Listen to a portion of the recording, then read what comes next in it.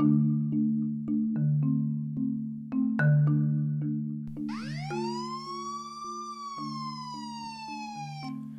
I look over my shoulder, I see two police cruisers pulling into the alley where my friends and I were biking.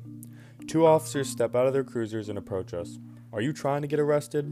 One officer yells out as they started to walk in our direction. 13-year-old me had no idea what to say or how to react. I was terrified. Let me take a step back for a moment. Earlier in the day, my friends and I were riding our bikes around. We found an old abandoned parking lot down an unused alleyway. After around 5 minutes of us being there, a police car rolled up and told us that it was private property. He told us we needed to leave and not to come back or there would be consequences. We agreed and started to leave, but as soon as the cop drove away, our group of bikers turned right back around to the empty lot we were previously riding. Flash forward 30 minutes and now there were two annoyed, angry police officers in front of me and my friends. I was speechless, not knowing what to say. My friend Spencer broke the awkward silence that was occurring. "We were just trying to get one more video," he says. After a few exchanges of words, the officers eventually told us to call our parents to come pick us up. Looking back at the whole experience, I was truly terrified. Police officers can be very intimidating, even when dealing with what seemed to be a minor inconvenience to them. This was my first experience that popped into mind when I started to learn about stop and frisk police tactics. The altercation I had with the police was far from a random interrogation, but it was my first and one of few encounters with police officers I've had so far in my life. I couldn't imagine being stopped and interrogated on the side of the road randomly in front of bystanders and onlookers who do not know the entire context of the situation.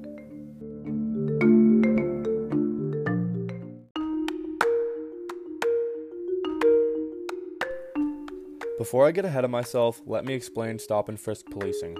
Stop and frisk policing is and always has been a questionable and debated policing practice.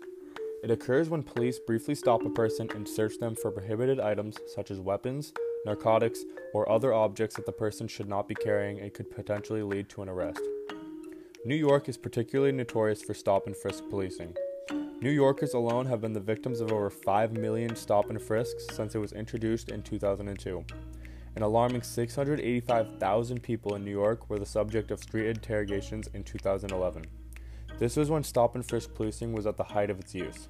I haven't even scratched the surface of the real unnerving statistics either, so hear me out.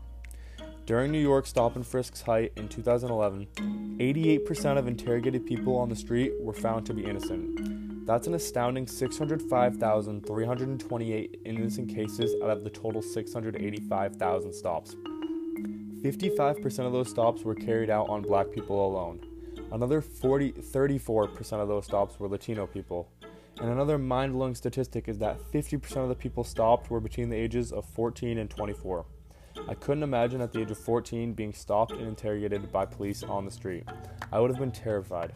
I probably would have broken down in tears. On page 81 of the book, The Other Wes Moore, Wes and his friend were tagging with spray paint when they were caught by police. When a young Wes was thrown in the back of a police cruiser, he broke down in tears. In the book, Wes says, quote, "I was terrified. I had no idea what was next."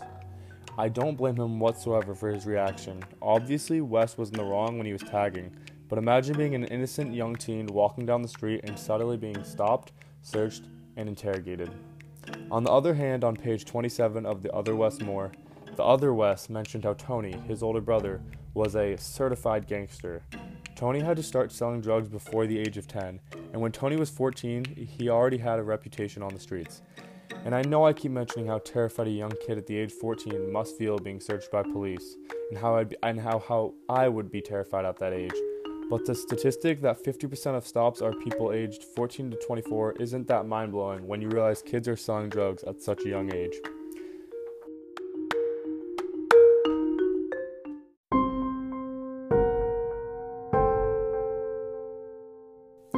Another fact about stop and frisk policing is that black and Latino communities seem to be immense targets for these stop and frisking police tactics. Many more street interrogations occur in these communities. On page 113 of The Other Wes Moore, the other Wes is attempting to sell crack cocaine to a person he was unfamiliar with. When he finished the sale, he quickly walked away, but in the blink of an eye was surrounded by police officers and was arrested. This is an example of stop and frisk, but it does show the heightened police activity in communities that people like Wes hang out in. Now, obviously, there is going to be heightened police activities in neighborhoods where there is more drug activity and violence, but that shouldn't mean innocent people should be stopped, harassed, and interrogated while walking down the street. As I mentioned before, almost 9 out of 10 people who are stopped on the street end up innocent. This leaves 1 out of every 10 stops and frisks leading to an arrest. One thing I forgot to mention, when an officer stops someone in the streets of New York, he is supposed to fill out a form whether the person is found innocent or guilty. So who's to say the amount of times a police officer has stopped someone, found out their innocence, and then just decided not to fill out the form? If the suspect was found guilty, then a form would most definitely be filled out. So this could mean that all statistics I've been mentioning all could be missing data.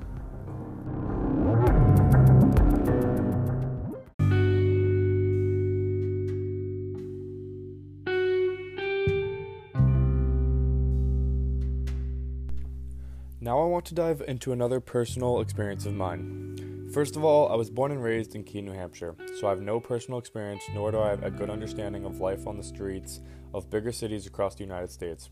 I have not been a first-hand witness of stop and frisk policing, or much any policing at all. My only knowledge of a lot of different cultures and experience come from the news and the internet, which both can be deceiving sources of knowledge. But besides the point, my friend and I were building a toilet paper fort in a local Walmart. We left our fort and started to walk around the store for a little. A Walmart manager saw us and what we were doing. He stops us, accuses us of stealing, and tells us to empty our bags. I didn't know how to react, so me and my friend both started to empty our bags. Before we could, the manager stopped us and told us he didn't actually need to search us. We just had to leave the store. Another time I had been searched for what I thought was no reason was 8th grade. My friend had been caught with something he wasn't supposed to have in school. They said since I'm a close friend of his, I had to be searched too, and I was terrified. They made me dump out my entire locker while students and staff walked by in the hall staring. I was embarrassed as my peers and classmates watched while the principal and school officer emptied my locker. They found nothing, and I was completely innocent. But this leads to think how I couldn't imagine being stopped by police officers while walking down the street minding my own business.